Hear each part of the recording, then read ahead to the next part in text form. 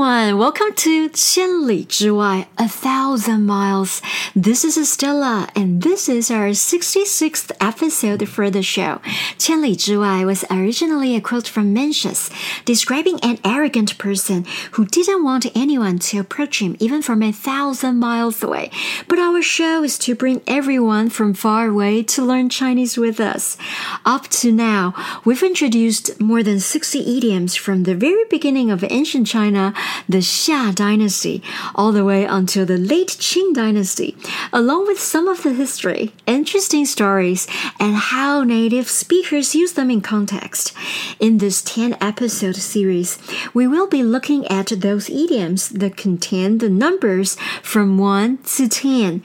Today, we're moving past the halfway mark with the number 6.And 六神无主, which means someone is shocked or out of one's wits. Today's idiom, 六神无主, came from the novel 醒世恒言, Stories to Awaken the World, a Ming Dynasty collection composed of 40 vernacular stories.Novels, known as 小说, were the dominant literary art form in the Ming and Qing dynasties.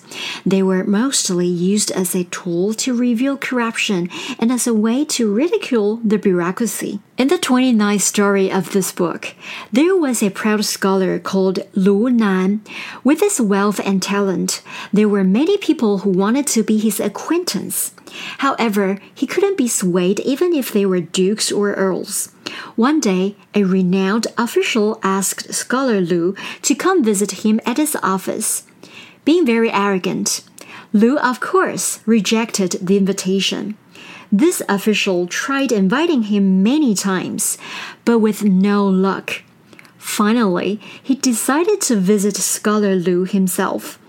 Just when he was about to leave his house,His pregnant wife began bleeding because of a miscarriage. He was obviously shocked and described as 六神无主. 六 is number 6. 神 means God or deity. 无 is no or none. And 主 means master or owner.Doctors in ancient China believed there are 6 major gods that each correspond with and control a specific organ. These are the heart, xing, lungs, 肺, liver, 肝, kidneys, 肾, spleen, 脾, and gallbladder, 胆. So if there was some kind of disruption and all of these guardian gods were unable to perform their duties, the body would obviously suffer a great shock and wouldn't function properly. An example of 六神无主 in daily use could be, 不知道我室友在学校遇到什么事情，回来之后六神无主，也不说话。I don't know what happened to my roommate while she was at school, but after she came back, she seemed distressed and wouldn't talk about it.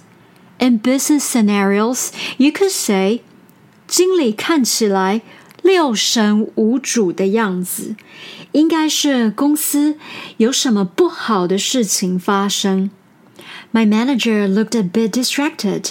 There's probably some bad news from the company.That's all for today. I hope you enjoyed the story and gain insight into how 六神无主 can be used in Chinese. The content was from legit references and scripted by Mandarin X. 中文课 Follow us on Facebook and Instagram for more Chinese learning. See you next time.